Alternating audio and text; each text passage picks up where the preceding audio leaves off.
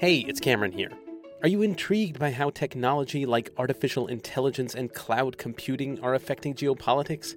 Do you care about how governments are using these tools? If so, then I'd recommend checking out Microsoft's Public Sector Future podcast. Head over to aka.ms/public sector future to find all the episodes, or just search for Public Sector Future wherever you get your podcasts. Hi, and welcome to Ones and Twos, FP's economics podcast. Every week we take two data points, we use them to try to explain the world. I'm Cameron Abadi, FP's deputy editor, with you in Berlin, Germany. As always, Adam Tooze, FP's economics columnist and Columbia University professor, is in New York. Hi, Adam. Hi, Cam.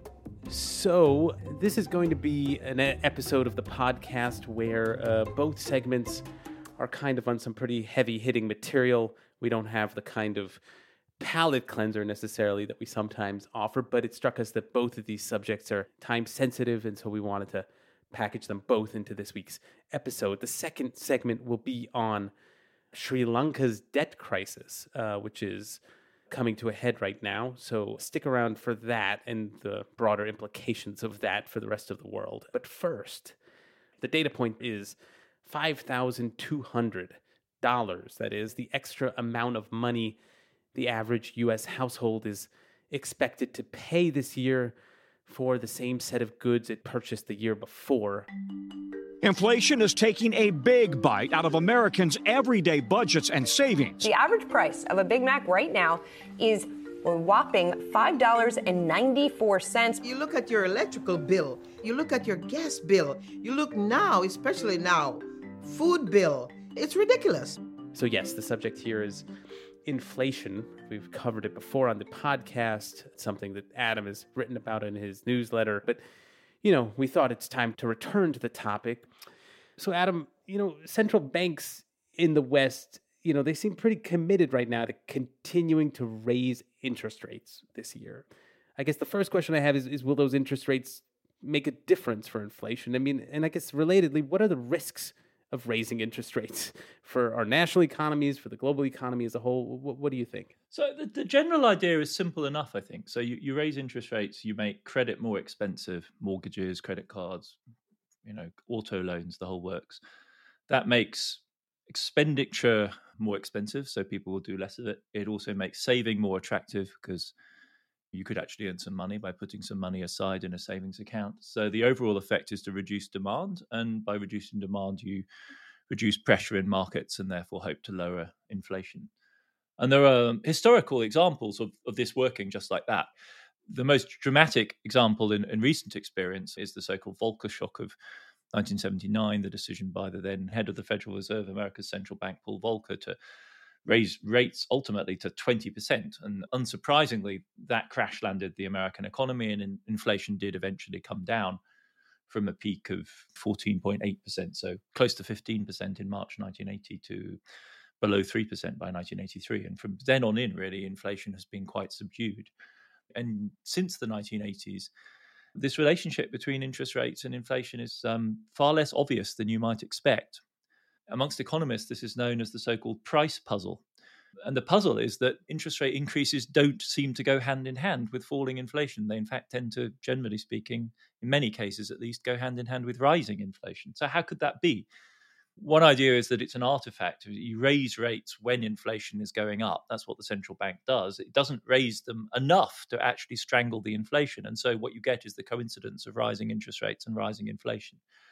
Or it could be an effect which is really perverse, whereby raising interest rates, you restrict supply in some way, not just demand. So this could be to do with companies not being willing to stock or cutting back on investment. Or it could be that raising rates sends a signal to consumers, if you like. They see interest rates going up, they panic and go out and spend before they go up even further, which causes inflation to spike. Altogether, anyway, it's a real puzzle. And another factor is that inflation is driven by commodity markets globally, and those aren't very sensitive to national interest rate policy. And so it's not actually obvious when you dig into this that Raising rates, though, on the face of it, it seems like the commonsensical things to do will actually have the effect that's intended. And there are quite likely some costs in the sense, and these are the risks, that you put pressure on people who've borrowed too much. You risk really a severe squeeze on balance sheets. That's why the push now by the central banks to raise rates is as controversial as it is, because this is a fine balance. And the very least one can say is that interest rates are a blunt instrument for dealing with inflation. So, as far as I can tell, we haven't really seen significant wage increases that are keeping up with the rate of inflation. Is that something we should hope to see at this point? Or instead, if this is transitory inflation and it's all going to work itself out in the near term, would increased wages just kind of introduce a new complicating factor?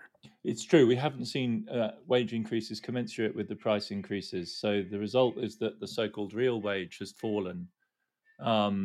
Real hourly earnings in the United States fell by perhaps 1.7% January to January 2021 to 2022. And in Europe, too, we're seeing pressure on real wages, downward pressure, that is. And that essentially means that people's purchasing power is falling, that households are slightly worse off than they were before. Now, if the price increases are eventually going to reverse and prices are actually going to decrease in future, in other words, we're actually going to get negative inflation in future, then you could be quite relaxed about this situation because there will be offsetting positive real wage gains. There will be offsetting positive gains in future. That might be the case, for instance, with petrol, where you see prices go up and then go down again. But if the only prospect is that inflation, in other words, the rate of increase in prices, not the underlying prices themselves, calms down, then those losses in real income will never be made good. People will simply be worse off than they were before. And that's obviously an extremely serious matter because that erodes the standard of living. This isn't a temporary thing, in other words. That would be a permanent shift to their disadvantage. The only silver lining here is that if real wages are falling, you'd expect demand for labour to remain robust. In other words, we would have a reduced risk of unemployment and a lower risk, therefore, of what the real nightmare, which is stagflation, so a combination of inflation and unemployment. So you were just talking a minute ago, Adam, about the risks that are posed by increased interest rates, and at the same time, how those interest rates may not even make a difference in tamping down inflation. So I don't know, this raises for me the question of why is there this reliance on using interest rates to respond to inflation in the first place? I mean, are there other tools that are available that we could be trying instead? It's an effect, you might say, of the triumph of monetarism, the doctrine of economics associated with people like Milton Friedman that closely links price level to the quantity of money in circulation. And Friedman had this famous line where he said that inflation is always and everywhere a monetary phenomenon. And who does money? Central banks do money. And what's their main policy tool for controlling money with? It's the interest rate. So that's, as it were, the chain of association. And if you define inflation as the movement not of individual prices, but of all prices, this is almost by definition true, right? Because what can you define the price of all goods against relative to other than money? But even if monetary policy is the tool here for doing the control of inflation with, you have to ask why interest rates are the only monetary policy tool. So the Chinese right now, for instance, People's Bank of China uses a variety of more direct instruments for controlling the amount of credit that banks produce, which regulates the amount of purchasing power, actual money in circulation. And in the middle of the 20th century, Western central banks were much more pluralistic, if you like, in the range of tools that they would use. During World War II, for instance, the Fed in the United States imposed direct controls on consumer credit. So introducing higher minimum down payments and maximum maturities on consumer credit to limit the amount of borrowing that households could do to buy what were during the war very scarce consumer goods. And they also adjusted the so-called reserve ratios of banks, which limits the amount of credit that banks can generate. So central banks could do all of these things. And there's been a retreat really in the era of what we call neoliberalism from the 1970s, from all of those kind of intrusions, because they're highly regulative. They intrude into the business model of banks and financial institutions to this arm's length kind of instrument, which is interest rates. And so unsurprisingly, therefore, the idea of, if getting inside the balance sheets of banks is controversial, the step of going, one further and simply decreeing price stops of various types is even more controversial in the current era. But as recently as the 1970s, this was the tool that was used. And, if you're trying to control price increases, there's a kind of an obviousness to saying, right, we should just stop them increasing.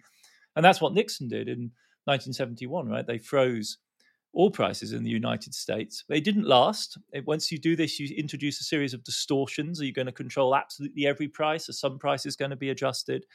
And once you introduce a price control, can you step back from it? Can you ever actually extricate yourself from that? And it took until 1981 under Reagan for gasoline price control to finally be lifted in the United States. And for that intervening 10 years, essentially consumers of gasoline in the United States were protected against the global shift in oil prices, with the effect that people wanted more petrol, wanted more gasoline, and that contributed in part to the long lines which infamously, dogged the America's economy, the huge queues at gas stations across the country, both in 1973 and 1979, and not simply the result of the Arab oil boycotts, but also of a dysfunctional market.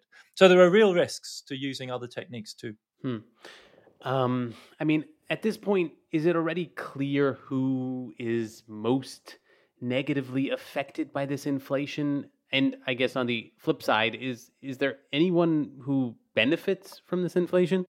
Well, we've already identified the key, losers in the short run, which are basically workers whose wages have not adjusted in line with inflation, and they're suffering very substantial losses. In general, people will lose who have what are called monetary assets, nominal assets, financial assets which don't adjust to inflation.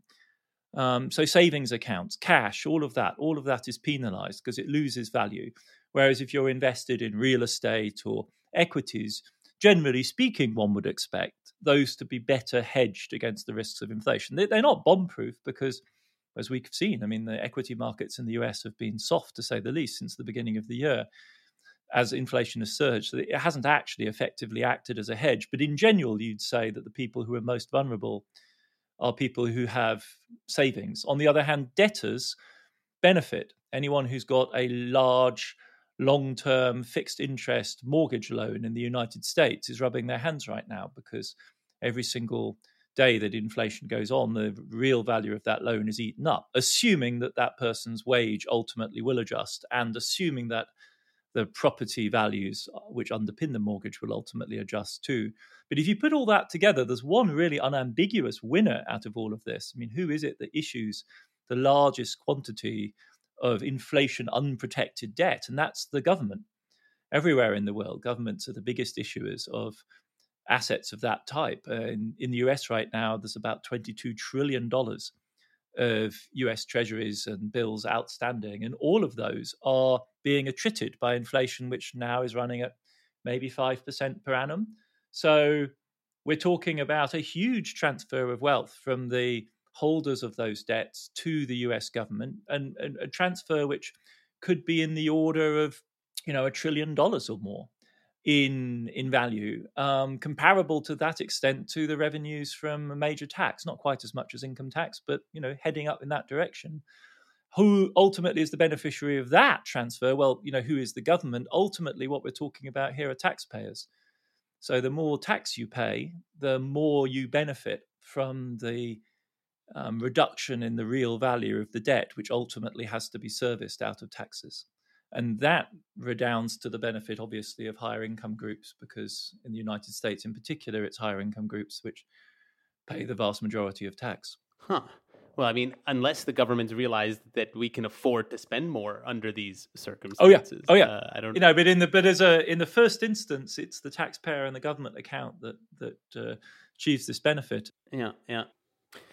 So finally, I thought I'd ask you to put your historian's hat on here. I was wondering if there's anything distinct about this bout of inflation.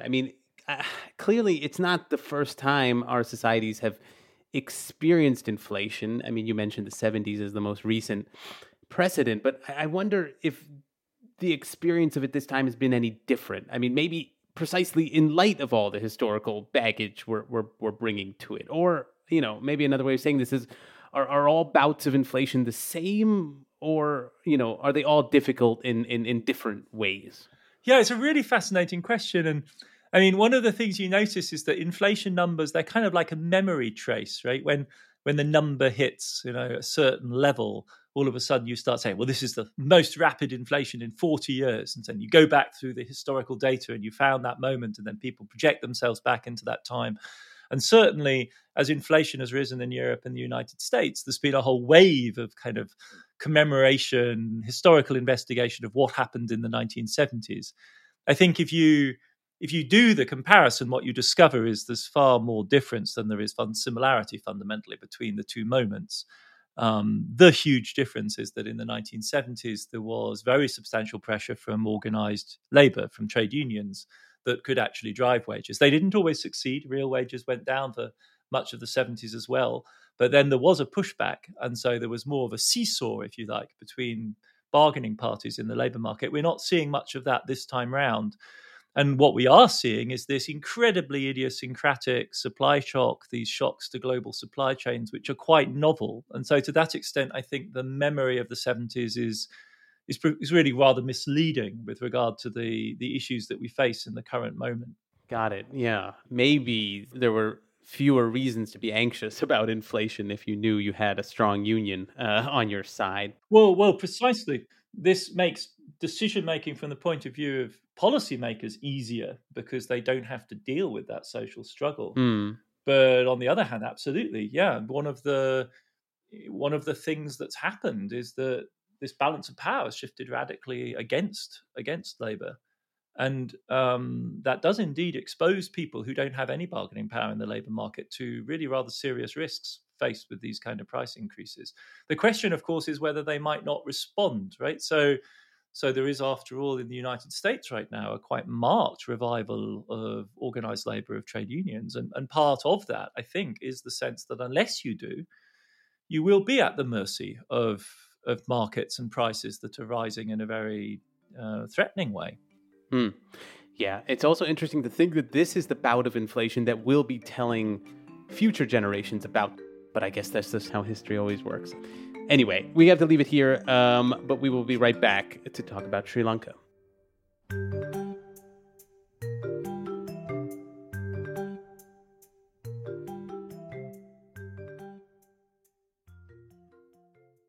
Hi, this show is sponsored by BetterHelp. So there's something I've been meaning to get off my chest, and it has to do with Little League. My son is on a Little League baseball team here in Berlin, and the coach he's great. He's extremely devoted to the games, the practices. He also expects a lot of devotion from the parents, and I often end up feeling like I'm dropping the ball, not literally, but, figuratively, in terms of getting my son to practice on time, making sure he's prepared for practices, etc. And I've been called out a few times. No, I've been more than a few times. Pretty regularly, I am called out by this coach in the form of text messages admonishing me. And I've been meaning to tell the coach that, life is busy and I can't always hold up my end of the bargain. And it would be helpful if he would not be so pushy about everything. But I do not say that yet. Instead, I carry it around in my chest, and this becomes a stressor. Maybe you all have stressors of your own kind that you're carrying around, big or small. What we all should know is that if we keep these stressors bottled up, it can start to affect us negatively in all sorts of ways. And that is where therapy comes in. Therapy can be a safe space to get things off your chest. You can figure out how to work through whatever it is that's weighing you down. And that's just skimming the surface of what therapy can do. And it isn't just for those who have experienced major trauma. It's for everyone, whether you have a baseball coach in your life you've been meaning to talk to, or another loved one. If you are thinking of starting therapy, give BetterHelp a try. It is entirely online. It is designed to be convenient, flexible, and suited to your schedule. Just fill out a brief questionnaire to get matched with a licensed therapist and switch therapists at any time for no additional charge.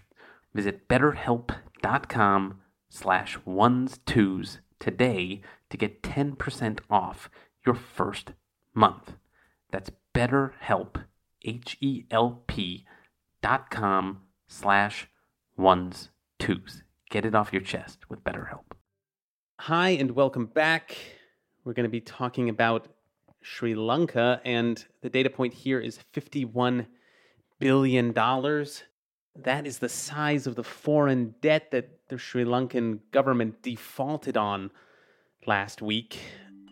In fact, this is the worst ever economic crisis that we are looking at in Sri Lanka in memory that we've seen. The entire $51 billion external debt has been suspended. The country is now experiencing its worst economic crisis since it gained independence. Its foreign reserves have dwindled, which means it can't pay for imports. There are acute shortages of food and fuel and medical supplies. The government is, weighing its options, trying to find a bailout somewhere, anywhere it can find it.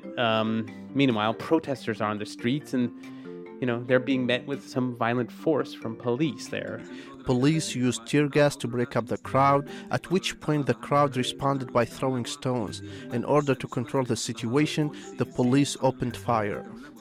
We don't know how this is all going to work out, but I think one thing that we realize is that this could be a preview of other debt crises to come. And in any case, it's a feature of the global economy at this moment that deserves some attention. So, Adam, maybe just to start, I'm guessing most people don't know the underlying structure of the Sri Lankan economy.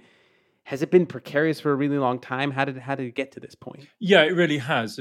Post-independence from Britain, in 1948, Sri Lanka's economy was overwhelmingly dominated by commodity exports. So tea, which is of course very famous for Ceylon tea, Ceylon is the old name for Sri Lanka. So whenever you order that in your cafe, that's what you're drinking. So tea, coffee, rubber, spices were its staples, and that's a recipe for vulnerability. Because in good years you do fine, and in bad years you suffer a balance of payments shock. And that means that you run out of foreign exchange and you can't buy the imports which you rely on because your economy is not diversified. So Sri Lanka doesn't make, for instance, the fertilizer it needs for its own agricultural sector, even though agriculture is critical to its economy. So since 1965, Sri Lanka has had 16 separate IMF loans. It's been a series, essentially, of run-ins with the international financial institutions, each one of which comes with conditionality, which constrains the sovereignty of the Sri Lankan government, which sometimes then leaves it unable to react to downturns in the domestic economy. So you have a stop-start, stop-go kind of pattern. And the last loan was issued by the IMF to Sri Lanka in 2016 for $1.5 billion. Sri Lanka is a small economy, a population of 22 million. Relatively low income. So these aren't giant loans, but they put Sri Lanka under very serious pressure already. And then in 2019, there was a horrific bombing by Islamic radicals of churches and luxury hotels in Colombo, which inflicted a huge hit to the tourist economy because Sri Lanka became perceived of as a dangerous location. And so, yes, one would have to say the Sri Lankan economy was always close to the edge. Okay, so that's good background. But when it comes to this sort of acute crisis, what does this have to do with Western policy? Was this triggered by the raising of interest rates that we talked about in the first segment by the Fed and other central banks in the West? And in some sense, kind of, does this all trace back to the pandemic in a way? How does this all link together? Well, starting in 2019, Sri Lanka was really tumbling towards extreme difficulty, and then the pandemic really poleaxes the economy because that knocks the tourist economy out. Then there's a new government. President Gotabaya Rajapaksa comes in and they adopt some, one has to say, truly erratic economic policy. Running out of foreign exchange, they decide, what you're going to do? They're going to ban all fertilizer import with the view to turning the entire Sri Lankan economy into an organic economy overnight. So it's going to specialize in organic farming. Catastrophic impact of that, of course, on agricultural productivity in the short run had to be reversed in November 2021. This is a government that's basically been struggling from the start with COVID as the immediate driver of its crisis, and the prospective interest rate increases, which so far really have not had a direct impact on Sri Lanka, are, as it were, sort of the nightmare coming further down the road. these problems are largely generated by Sri Lanka's domestic issues and the shock of COVID. So, I mean, who's going to step up and help right now? I mean, how does this work in practice? Is the IMF up to the job right now? I mean, and meanwhile, what are Sri Lanka's neighbors, China and India, what are they doing to step up? Yeah, I mean, I think this is the really critical issue. I mean, apart from the drama in Sri Lanka itself and the millions of people it affects, is Sri Lanka is, in a sense, a test run for what the global financial institutions might be able to do right now. And there's been a lot of talk in the context of the Ukraine crisis and the sanctions on Russia and what the future of the dollar system is going to look like and whether they're going to be, Chinese and Russian alternatives. But if we're actually concerned with how the existing system functions in the short run and the medium term over the next couple of years, then it's really in places like Sri Lanka that we have to look to see what resources can be mobilized and how generous they could be. And that's why I think it really has an urgency and a significance beyond the crisis that millions of people are suffering there. And it's very interesting to see what is happening because India has emerged as a key actor here. So India itself has provided billions of dollars in support to Sri Lanka. I mean, once upon a time, you would have thought of this balance being maybe perhaps the other way around. Sri Lanka was slightly wealthier than India. But with India's growth of late and emergence as a major global power, certainly a regional power, India is now backing Sri Lanka with loans, with lines of credit, so to enable Sri Lanka to import vital things like fuel, for instance. There have been huge lines of Sri Lankans desperately queuing up. And then even things like a swap line, which is basically an agreement between the Indian central bank and the Sri Lankan central bank to give them access to foreign currency. And India at the meetings of the IMF and the World Bank that are taking place in these days in Washington, D.C., has been pushing the IMF to offer support as well. I mean, rather cheekily, the Sri Lankans have applied for a rapid financing instrument. Now, a rapid financing instrument, as people have immediately pointed out, is not intended for countries in their situation. A rapid financing instrument is a tool, light touch tool the IMF devised for countries that were suddenly hit, blindsided, if you like, by shocks to commodity prices or COVID-type shocks. So they come with minimal conditionality, which is no doubt why the Sri Lankans quite like the look of one of those programs. But the fact of the matter is they have $35 billion worth of debt, which they can't service. They probably owe $7 billion in debt service back this year. Their foreign exchange reserves are massively depleted. So they need something far more structural, which is why the big actors, India, is getting involved. And the other factor here is that one of the major creditors to Sri Lanka is China. In fact, the entire narrative that listeners may have heard of Chinese debt imperialism and its strong arming of countries which have borrowed money from China originates in Sri Lanka. And it was not coincidentally Indian think tank experts which set this story running because they were horrified by the prospect of China muscling into their near neighbor in the Indian Ocean. In fact, China is not Sri Lanka's largest lender. Japan has that dubious privilege. And the Chinese have actually, opened negotiations with the Sri Lankan about renegotiating the terms of the debt that Sri Lanka owes them, which runs into the billions. And right now, they're also providing relief. So Sri Lanka is fascinating because it shows the arm wrestling that's going on, the geopolitical struggle that's going on right now between not just the United States and the rest of the world, but India and China by way of institutions like the IMF. So, I mean, in light of all this, what are the potential sort of cascade effects here for the global economy? I mean, you referred to this almost as a kind of test case. I mean, so are there other potential defaults on the horizon that we should be looking out for or expecting? I mean, is this maybe even the kind of seed of a broader global financial crisis? Well, Sri Lanka probably poses no immediate threat to anyone but itself, basically, because it's too small. China and India are involving themselves not because of the risk of financial fallout, but because of geopolitical concerns. But Sri Lanka is, I think, widely seen as a harbinger of other risks around the world. The World Bank, the IMF, the UN Development Programme, UNCTAD have all warned of an impending wave of debt crises around the world as fragile economies with large debts face the triple hit of rising interest rates, rising food prices, and rising oil prices. And that just makes for a very dangerous combination. Now, no one, I think, thinks this is going to be like the Latin American debt crisis of the 1980s, which threatened the integrity of the American banking system at times. It's not uniform either. So who does well and who does badly out of this situation is is really it's a kind of lottery, right? So near neighbors like Algeria and Tunisia have absolutely contrasting fortunes right now, with Algeria doing well out of high oil and gas prices and Tunisia being really hard hit. But what we're looking at across the world are, perhaps as many as 50, 60, 70 countries which are facing debt service payments which have risen by 45% over 2 years. You had a great piece by Mark Malloch-Brown in Foreign Policy a couple of weeks ago that was outlining this. And he was saying that about half of all low-income countries right now around the world are either officially in debt distress or at high risk of it. So there is piled up there the risk of an avalanche, of which Sri Lanka might not be the trigger, but it might be, as it were, the first of these poorer and weaker countries to go. So I guess finally, what does this whole story about Sri Lanka tell us about the growth models available to developing countries these days?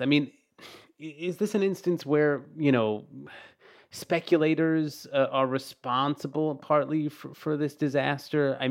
Should countries, like Sri Lanka be resisting the kinds of investment that have been available?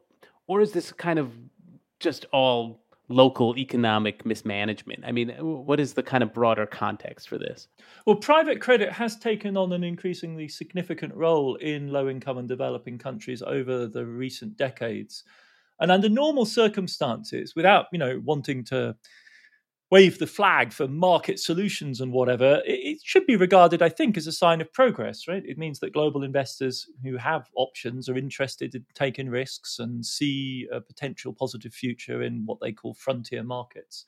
So I don't think it will be fair, as it were, to blame speculators in this instance for this crisis. But once the model begins to unravel, once a creditor that has borrowed too much hits difficulties for whatever reason, the fact that they are beholden to complex webs of a combination of private, public, bilateral, multilateral lending makes things really difficult to resolve. So, Sri Lanka owes money to the IMF, it owes money to China, it owes money to India, it may well owe money to banks, there will be bondholders that are bought into its debt. And all of those creditors need to be brought together through some resolution mechanism, because that's where we need to head, and as soon as possible, really, because Sri Lanka isn't ever going to be able to service this debt, and the longer it tries, the more depleted its resources become. And that's really where the global architecture of debt really falls down right now. We do not have a good mechanism for coordinating and, to a degree, and in the end, compelling creditors around the world to offer debtors reasonable terms. Because when you lend to countries like Sri Lanka, you are taking the very, serious risk that you will end up in default, and there needs to be a process for that default when it happens. During the 2020 COVID crisis, the debt service suspension initiative that was put in place by the G20 was a laughingstock, really. It was derisory, and the support that it offered, it didn't really offer any net relief. It simply stretched out the payments that you had to make. Then by the end of that year, the G20 had come up with something that's called the Common Framework, which is a set of principles under which debtors and creditors are supposed to come to terms. But so far, only 3 countries have even attempted to use that mechanism, and to very little effect on their part. So we don't right now, and this is one of the things that's so worrying about this threat of a more comprehensive debt crisis, we really currently do not have good mechanisms for resolving complex multi-creditor, public-private, multilateral, bilateral type debt crises. And that is our reality now. And to point the finger just at, private creditors on the one hand or China on the other simplifies what is a truly complex and messy situation that we're in. Got it. It sounds from the way you were describing it, there's going to be plenty of opportunity to practice figuring out these, unwinding these complicated debts. Sri Lanka is probably not the last in the coming post-pandemic period to deal with this. But we will leave it there for this week. That was another episode of Ones and Twos. My thanks, as always, to my co-host, Adam Tooze. And listeners, as always, we like hearing your feedback. Please email us at podcast@foreignpolicy.com, or you can also tweet us at Ones and Twos Pod. Remember, that's twos as in Adam's name, that's Tooze. Ones and Twos is written by me, Cameron Abadi, and Adam Tooze. It's produced by Laura Rosbrow-Tellum and Rob Sachs. Our social media manager is Claudia Tady, and the executive editor of FP Podcasts is Dan Efron. Thank you very much for listening, and we'll see you back in your feed next week.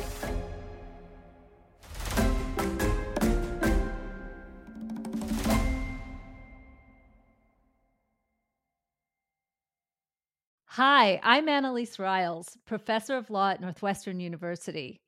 I'm also an anthropologist and the host of a new podcast, Everyday Ambassador, where we give you the small tools that make big change.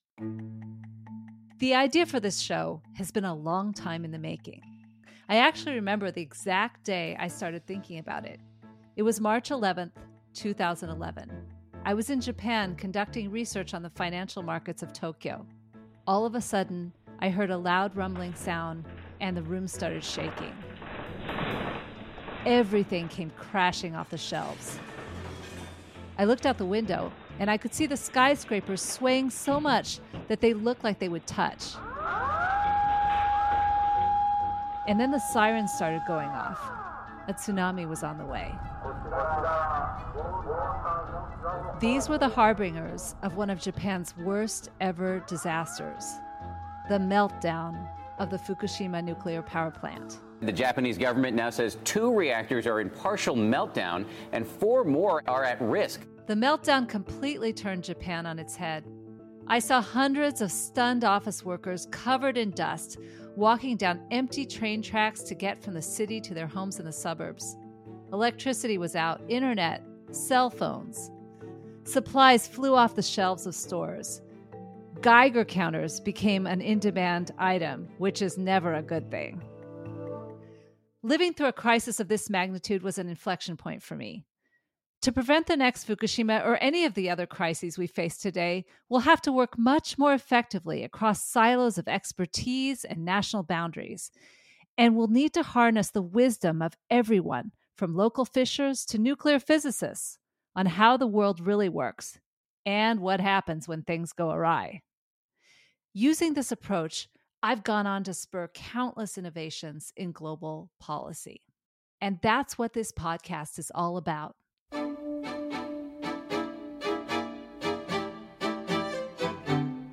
Everyday Ambassador peels back the curtains of high-stakes leadership and gives everyone backstage access to the most powerful methods of diplomacy.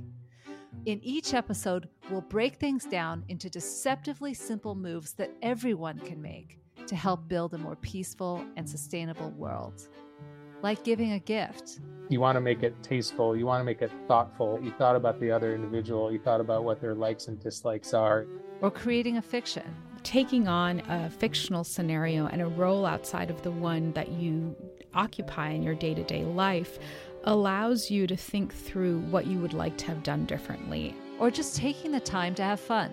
Trying to see this as more so building long-term relationships that are going to be helpful down the line when negotiations are a bit harder, as all negotiations are. Each week, you'll hear surprising stories which reveal the moves you can make to change the status quo, to find ways to connect and move things forward. So join me and become an everyday ambassador, coming to you this spring on Apple, Spotify, or wherever you like to listen.